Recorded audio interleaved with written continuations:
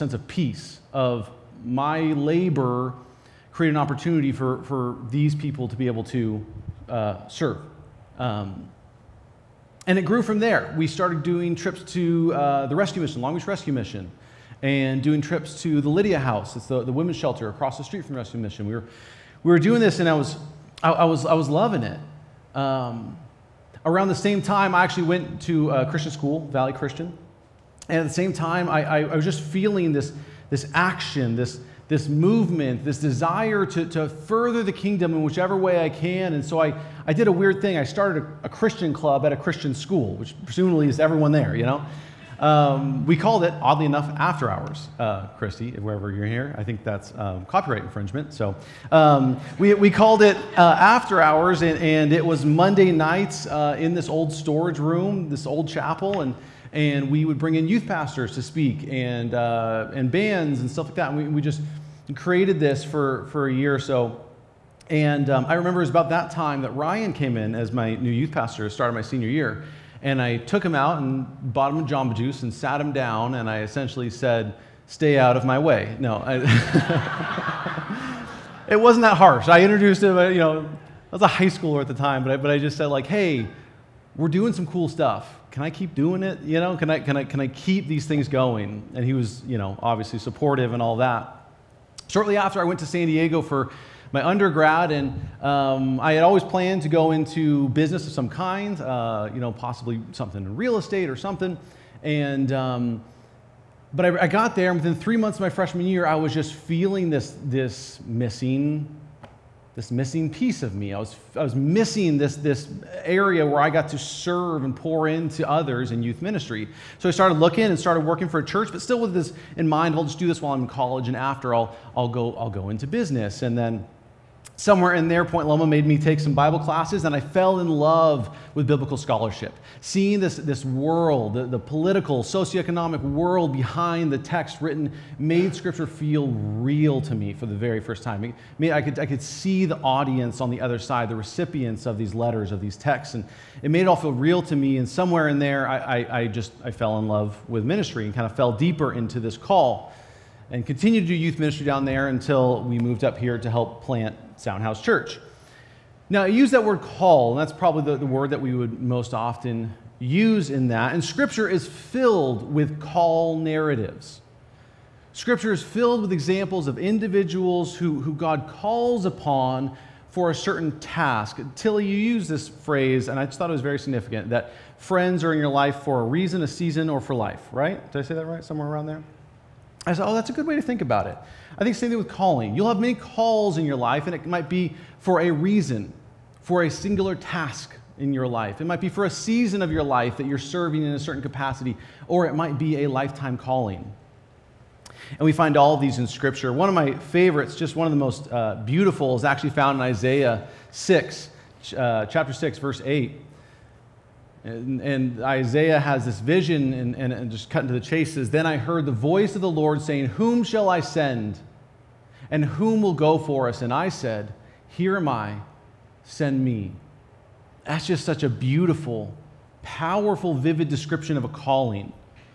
Now, most of us, myself included, did not receive something like that, this easily understandable, audible call, but this visual of that, of "Here I am, send me." Now, usually when we think of the word call, we think of vocational ministry. We think of pastors or missionaries. If you hear of someone receiving a call, usually we think like that. But it's very funny, it hit me this past week, that if you go through almost every biblical example of calling, almost none of that is for what you would call proselytizing, for sharing the gospel, for sharing the good news that God has for them. Almost no one in the Bible has that. Probably Jonah, which is a terrible example, or maybe Paul would be the only ones that are called for that task from God from the beginning. The strongest call narratives we have usually comes from the prophets. And the prophets are called, like Isaiah, for the task of delivering really bad news that everyone takes horribly. And that is their call. They are someone who has a relationship with God, and they're going to other people who know God, and they are delivering this bad news. Or the judges who are called to military action. I know some of you are saying, yeah, this love stuff's hard. Why can't I just fight someone for Jesus? And things have changed, okay? There's no more judges anymore. Or the kings who were called to leadership.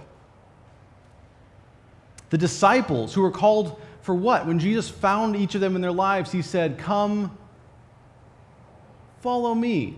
They were called to walk behind him. We usually use this word call for vocational ministry, but all of our biblical examples are really call to a much more normal task, a much more layman task that everyone in our lives can be called to. Calling is for everyone. And we're going to unpack that today and kind of look at three different ways of it, but it's important to remember it is recruitment and it's not a draft. It is not forced. I love the word beckoning. I've been thinking about that all week. That God's calls are a beckoning, an invitation that he's calling us to, but he won't force it. Matthew 9:35 through 38 is an eloquent way of saying this. Then Jesus went about all the cities and villages, teaching in their synagogues and proclaiming the good news of the kingdom and curing every disease and every sickness. When he saw the crowds, he had compassion on them because they were harassed and helpless, like sheep without a shepherd. Then he said to his disciples, the harvest is plentiful, but the laborers are few.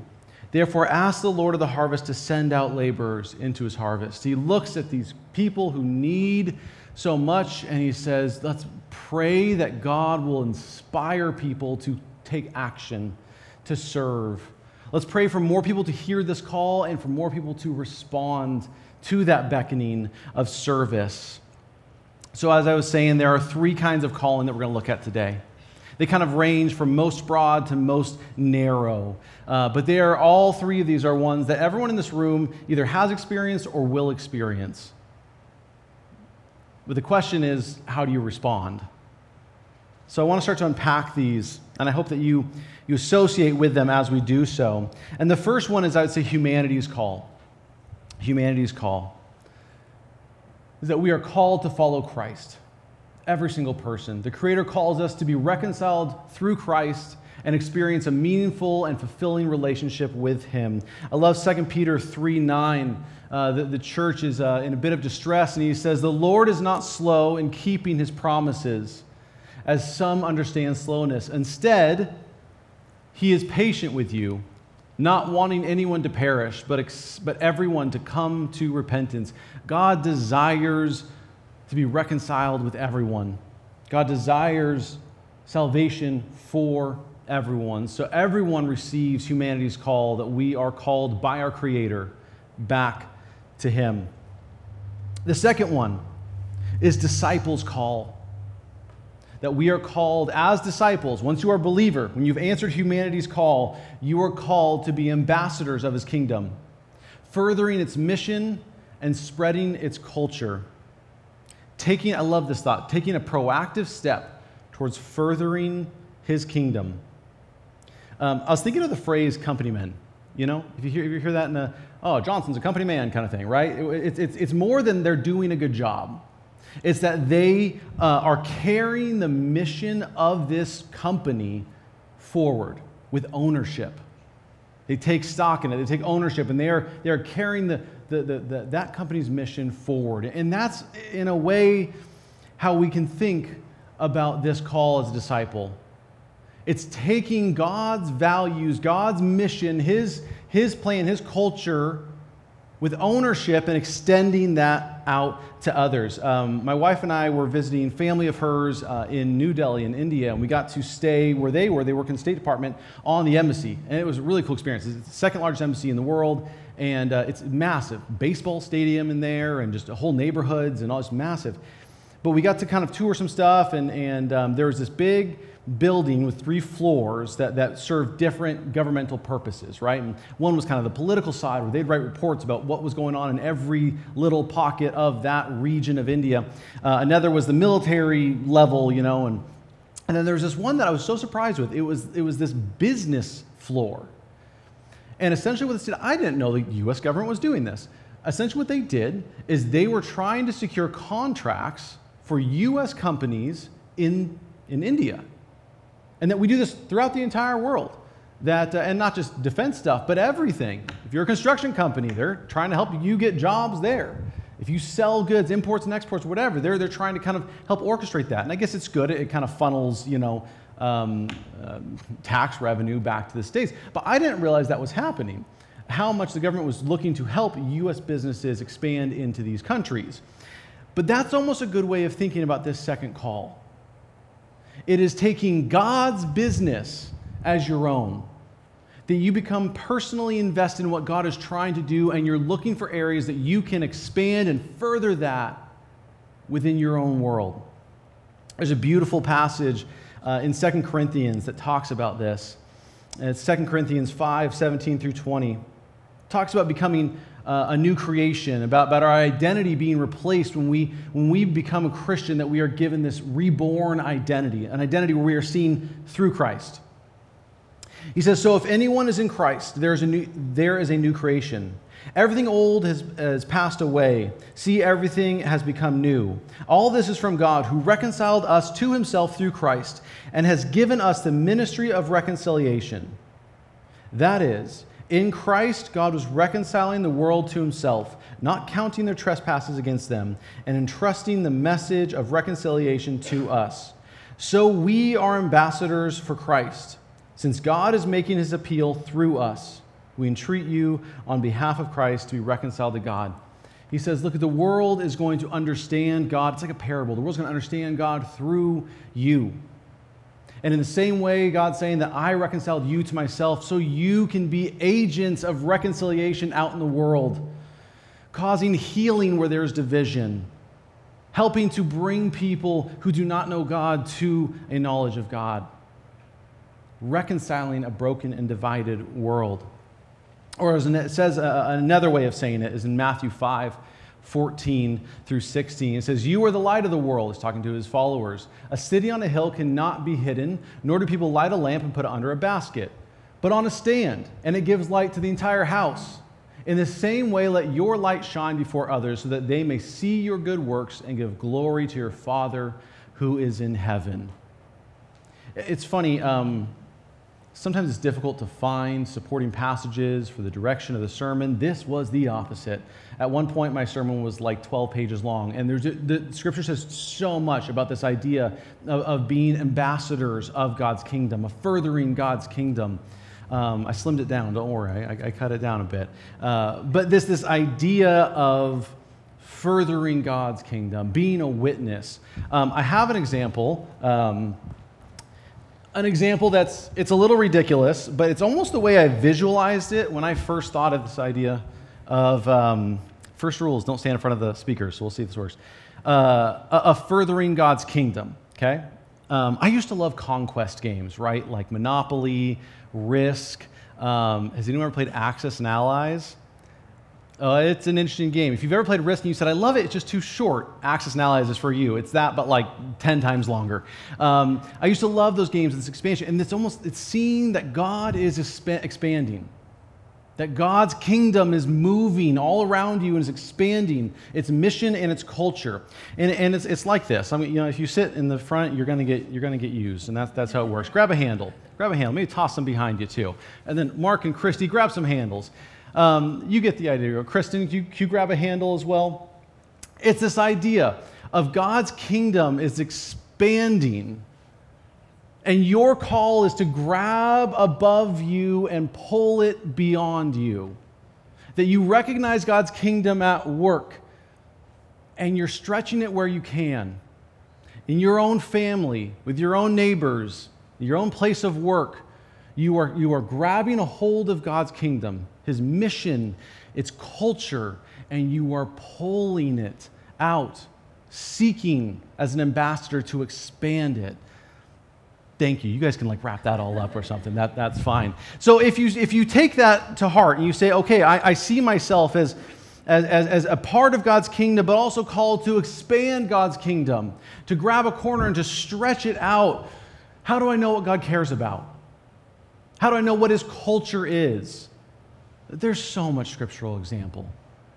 I'll list a couple that are just some of my favorite, if that's okay. Proverbs 31, 8 through 9. Some of these are short, some of these are not, but they're just great visuals of things God cares about. Speak out for those who cannot speak, for the rights of all the destitute. Speak out, judge righteously, and defend the rights of the poor and the needy. Isaiah 1, 10 through 17. I just love this one. This is God who is looking at a people that are honoring the religious patterns and honoring the religious practices, but not actually taking on the heart of God, not taking on the culture of God, just taking on his calendar. And it sounds like this. Hear the word of the Lord, you rulers of Sodom. Listen to the teaching of God, you people of Gomorrah. I like when your parent uses your middle name. If he's throwing down those names, he's upset. What to me is the multitude of your sacrifices, says the Lord. I have had enough of burnt offerings and rams and fat of fed beasts. I do not delight in the blood of bulls or of the lambs or the goats. This is still in the sacrificial system. And he's saying, I can't take it anymore. I can't take all of this religious practice and holiday when on the inside you don't care about my culture. You don't care about what I value and care about. When you come to me and appear before me, who asked this from you, from your hand? Trample my courts no more. Bringing offerings is futile. Incense is an abomination to me. New moon and Sabbath are calling of convocation, these religious holidays. I cannot endure, listen to the sentence, I cannot endure solemn assembly with iniquity. I can't endure you coming into church with your head down. Oh, I've made some mistakes this week. God, I'm sorry, but I have every intention of doing it all again this week. Right? I can't endure this hypocrisy. I mean, we're broken people. We will continue to sin, and that's understood. But he said, look at your holiday means nothing to me. A holiday that God himself instituted means nothing to me. If your heart doesn't mirror his heart, where was I?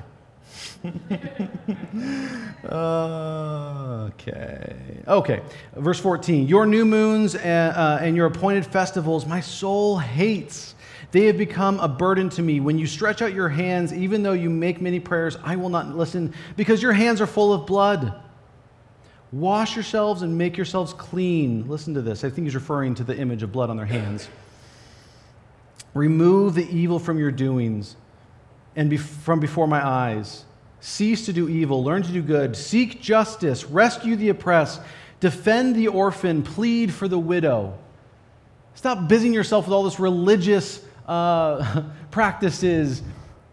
Rather care about the things I care about. This is what his culture looks like. In Micah 6 through 8, it's similar, but a little different and shorter. It's the next passage there. Oh yeah. With what shall I come before the Lord and bow down before the exalted God? Shall I come before him with burnt offerings, with calves a year old? Will the Lord be pleased with thousands of rams, with 10,000 rivers of olive oil? Shall I offer my firstborn son for my transgression, the fruit of my body for the sin of my soul? He has shown you, O mortal, what is good. And what does the Lord require of you?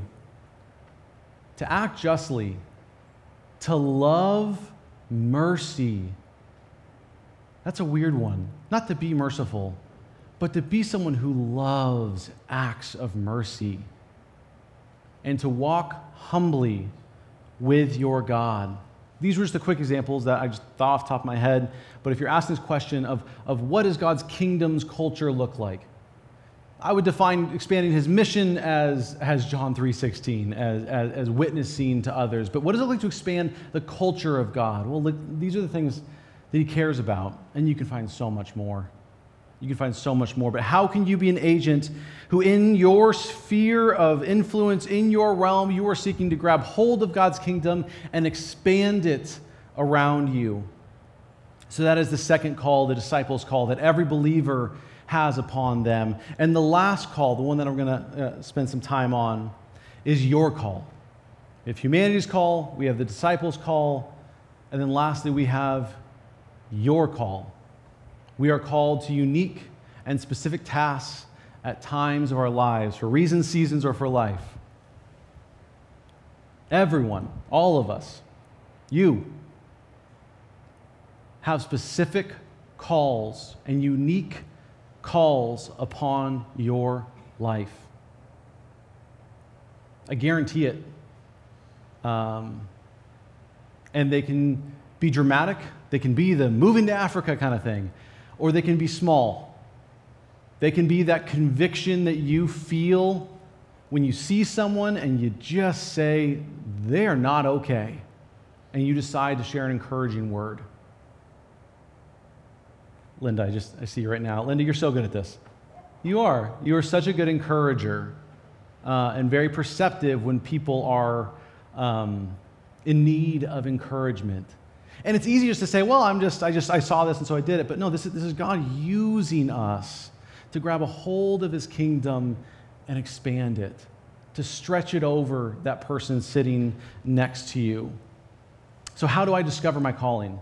If you're asking yourself this, how do I discover my calling? I don't know the exact answer, but I'll tell you what I'll usually refer to someone if they ask me that. And it's something that we have been asked multiple times is, I want to get involved. I want to do something for God's kingdom. Where do I start? I always encourage people to follow your passions, your experiences or relational connections, and your skill set. I was thinking about this, and I couldn't get one visual out of my head, and it's Bubba from Forrest Gump, and how much this guy just loves shrimp. Can we play this? It's short. Anyway, like I was saying, shrimp is the fruit of the sea. You can boil it, boil it, broil it, bake it, saute it. There's shrimp kebabs, shrimp creole, shrimp gumbo, pan fried, deep fried, stir fried. There's pineapple shrimp, lemon shrimp, coconut shrimp, pepper shrimp, shrimp soup, shrimp stew, shrimp salad, shrimp and potatoes, shrimp burger, shrimp sandwich. That's about it. Oh, I loved that. I love that this guy just loves shrimp so much and was raised in that shrimping family, and so his plans for after the war are to go and work on a shrimp boat. Of course. That's what he's passionate about. So when we talk about where could God use me in his kingdom, I always encourage people, what are you already passionate about? Because who created you uniquely the way you are? God. Might he have done that to position you so that you are the person who's best to talk to that coworker? You are the person who's best to talk to that person who shares a similar interest, best to witness, to show them the love of Christ that maybe they've never experienced. The best person to break down bad stereotypes of what Christians are or of who God is and dismantle those bad views. Maybe you're the best person for it. So I always say to people to follow their passions, their experiences, their relational connections, their skill sets. A beautiful example, I thought so, comes from the book of Acts. And none of us really know the book of Acts, right? We haven't spent like the past year in it. But this one stuck out to me, and I just want to share it with you. It's Acts 18, verse 24 through 28. It says, Now there came to Ephesus a Jew named Apollos, a native of Alexandria, and he was an eloquent man, well versed in the scriptures. He had been instructed in the way of the Lord, and he spoke with burning enthusiasm and taught accurately the things concerning Jesus, though he only knew the baptism of John. I'm going to pause there for a second. One is they believe that he was an orator, not an oracle, an orator. That was a profession back then. Socrates was an orator, and it's a weird thing is wealthy families would pay to send their kids to go learn how to be an orator, how to argue in court, how to make a good sales pitch, just how to use words eloquently for the sake of that family business. And so it's believed he was that, and that he had followed the teachings of John the Baptist, and so he knew the kingdom of God was at hand. He knew that the kingdom had come. He just didn't know the kind of final answer. Verse 26, he began to teach boldly in the synagogue, but when Priscilla and Aquila heard him, they took him aside and explained to him the way of God to him more accurately. And when he wished to cross over into Achaia, the believers encouraged him and wrote to the disciples to welcome him. Now, I want you to see this. He joins the Christian movement. On his arrival, he greatly helped those through the grace had become believers, for he powerfully refuted the Jews in public who said that Jesus was not the Messiah, showing by the scriptures that the Messiah is Jesus. I love this as an example of passion, experience, and skill set. He was an orator. He was someone who could compel and move people. And so he became a Christian, joined God's moving, expanding kingdom, and he used what he had, his voice. 1 Corinthians 7:17 to 20 is a good one too. It says, "Let each of you lead the life that the Lord has assigned." That's interesting. "Let each of you lead the life that the Lord has assigned, to which God called you. This is my rule in all the churches. Was anyone at the time of this call already circumcised?" In other words, was anyone a Gentile, not a part of the Jewish community? "Let him not seek to remove the marks of his circumcision. Was anyone at the time of his call uncircumcised?" I'm sorry, that would be the Gentile. "Let him not seek circumcision. Circumcision is nothing, and uncircumcision is nothing. But obeying the command of God is everything. Let each of you remain in the condition in which you were called." This is talking about whether you identify and were a part of the Jewish community or the Gentile community, but let's put this into our terms. I don't think that you should take some radical step unless you feel God has called you to it with some sense of confirmation. I would start with, where are you now? Where are you? I was in my youth group and I asked my youth pastor, what can I do? Start where you are now. Start with what skill sets you have now. You know what's an interesting phenomenon is if you've ever done any short-term mission trips, is everyone will find that it's much easier to talk about your faith in another country than it is to talk about your faith in your place of work, in your family, to anyone who knows you. It's a weird, humbling reality, but you feel more vulnerable. So it's a challenge. But look where God has placed you. Look what passions he's given you, what skill sets he's given you. How can you use those for his kingdom in that way? I was just thinking about this and thought of one of my friends who's not here, but Curtis Corver, and he's a firefighter, and he became really upset hearing at the high risk of suicide in the fire department. And so he took all these qualification classes, whatever, and signed up to be a mental health advocate. He is a firefighter paramedic, but he's listed himself as, hey, I'm available to talk. The department doesn't really like to talk that much, but if anyone wants to, he's there, he's available. He is where he was, but his heart was moved and he just made himself available. I was thinking of the Romeros and the Cohens right there.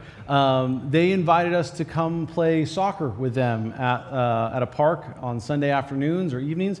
And we showed up, and I'm an introvert, which is weird being on a stage, but I feel exhausted after this. It's not what I naturally want to do.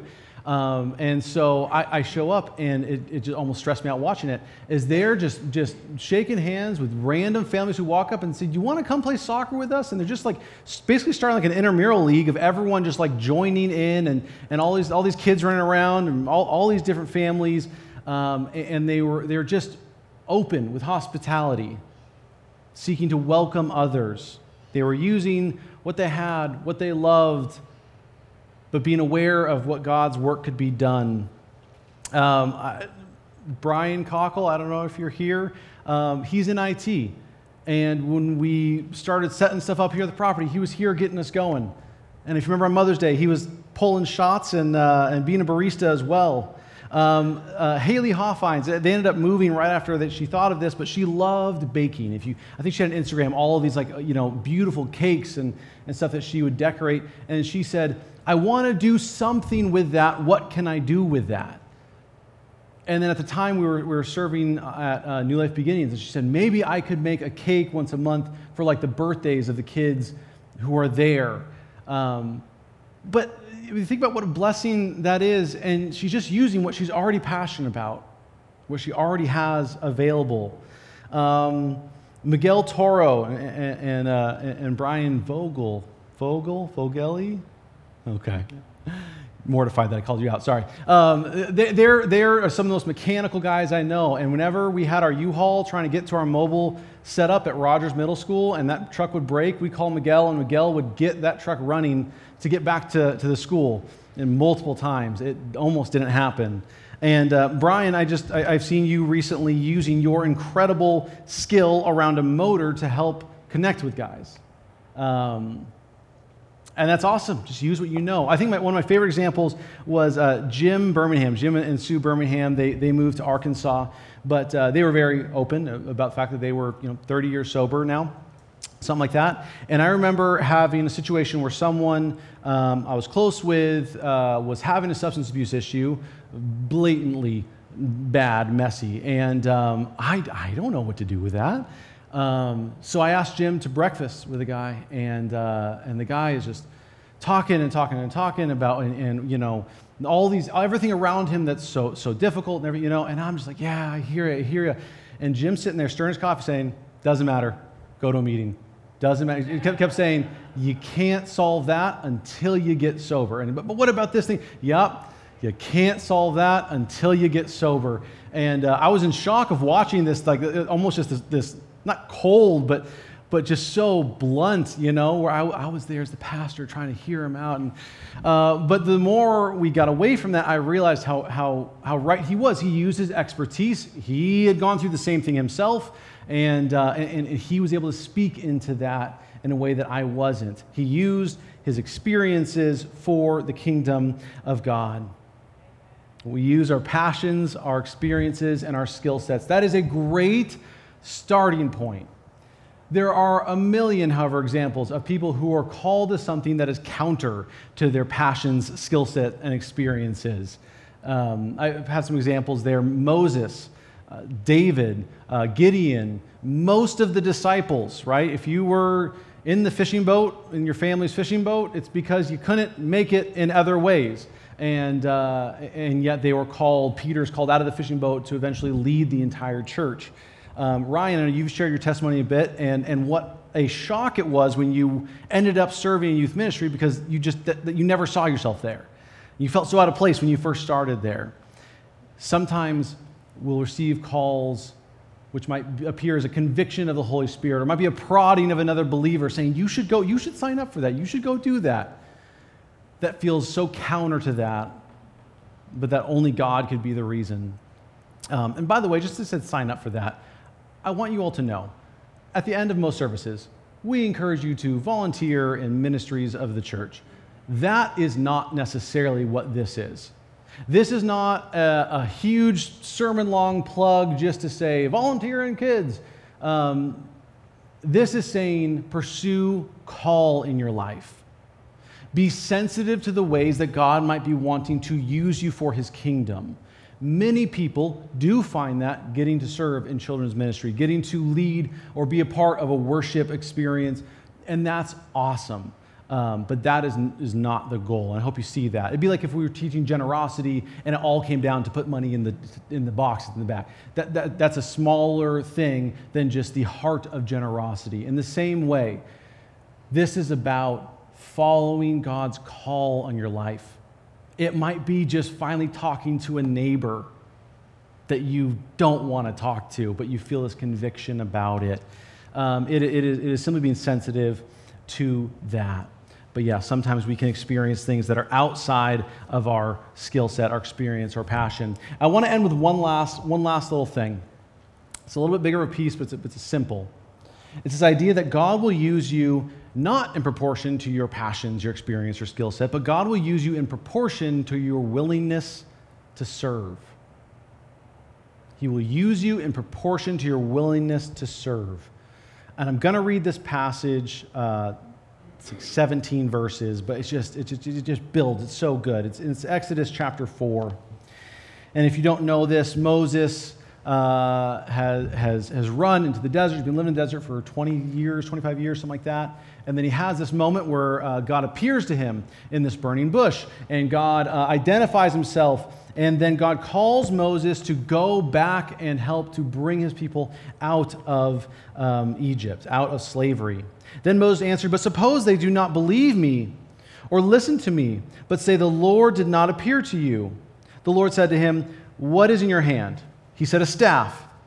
And he said, throw it on the ground. He threw it on the ground, and the staff became a snake, and Moses drew back from it. Then the Lord said to Moses, reach out your hand and seize it by the tail. So he reached out his hand and grasped it, and it became a staff in his hand, so that they may believe that the Lord, the God of their ancestors, the God of Abraham, the God of Jacob, the God of Isaac, has appeared to you. Again, the Lord said to him, put your hand inside your cloak. And he put his hand in his cloak, and he took it out, and his hand was leprous, as white as snow. And the Lord said, put your hand back into your cloak. So he put his hand back into his cloak, and when he took it out, it was restored like the rest of his body. If they will not believe you or heed the first sign, they may believe the second sign. If they will not believe even those two or heed you, you shall take some water out of the Nile and pour it on dry ground. And the water that you shall take from the Nile will become blood on the dry ground. But Moses said to them, God just went like Hogwarts on him and showed him all these very miraculous things right in front of him. Moses' response, O Lord, I have not been eloquent, neither in the past nor even now, that you have spoken to your servant. God shows him all this incredible signs, and he says, I'm not a good public speaker. What am I supposed to do with this? And he says, then the Lord said to him, but I am slow of speech and slow of tongue.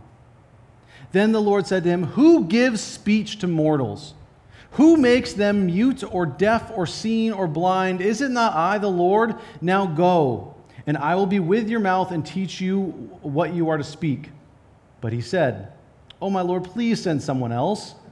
Then the anger of the Lord, I did all these incredible things. You don't think I can give you the right words?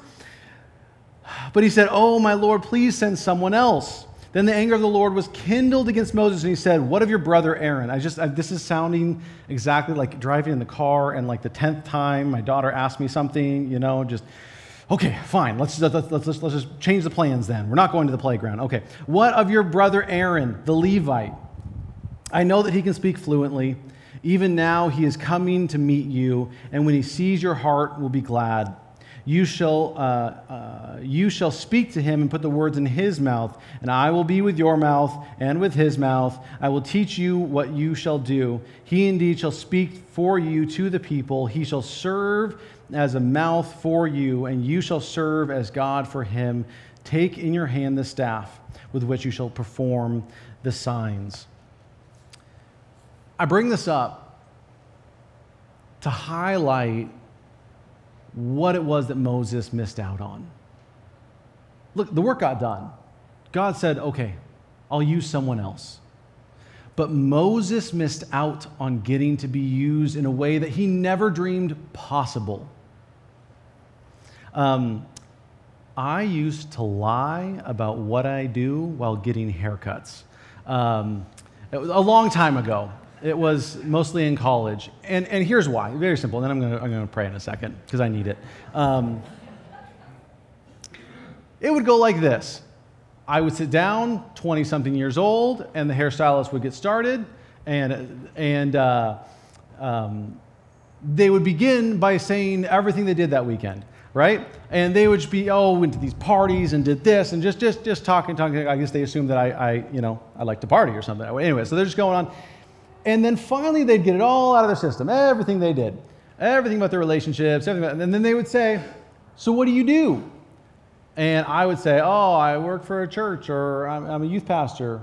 We would then finish the rest of the haircut with them walking back everything they did. Well, it wasn't that many drinks. It wasn't, I didn't really say that. It was just a kiss. We didn't go like that. They walked us all the way back, and I was like, it's fine. I have my coupon. I just want my haircut. This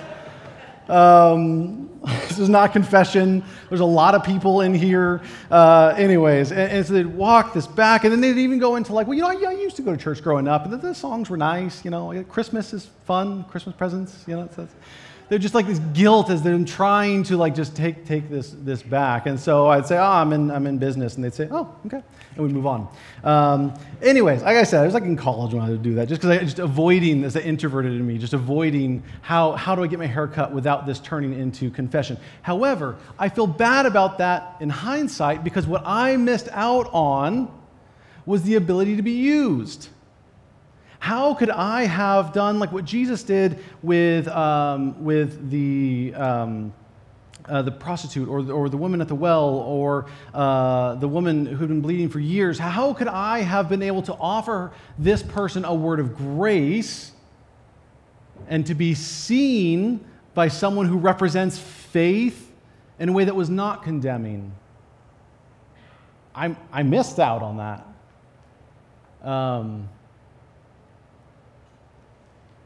Calling is all around us. You are called as people. You are called as disciples to further the kingdom. And God wants to use you in specific ways. He has people in mind, and he says, Kristen would be the perfect person to love that person, to show them my grace. And it's just a matter of how do we respond. And I pray that more and more we will recognize this and say, here I am, Lord, send me. Let's pray. Dear Heavenly Father, Lord, we thank you for who you are. And we thank you that as crazy as it seems, you choose to use us for your kingdom. You choose to recruit us for your purposes. And God, I pray that for those of us who need to hear this today, that we stop running from that and start listening to it. We stop running from it and start considering how you might want to use them for your purposes, how they can reach up and grab that kingdom of heaven that is above them and extend it over the person next to them that needs to experience you for the first time. How we can be agents of reconciliation, how we can be lovers of mercy in a way that contradicts the world around us. Be with us in Jesus' name. Amen. Can you stand and join me in this last song?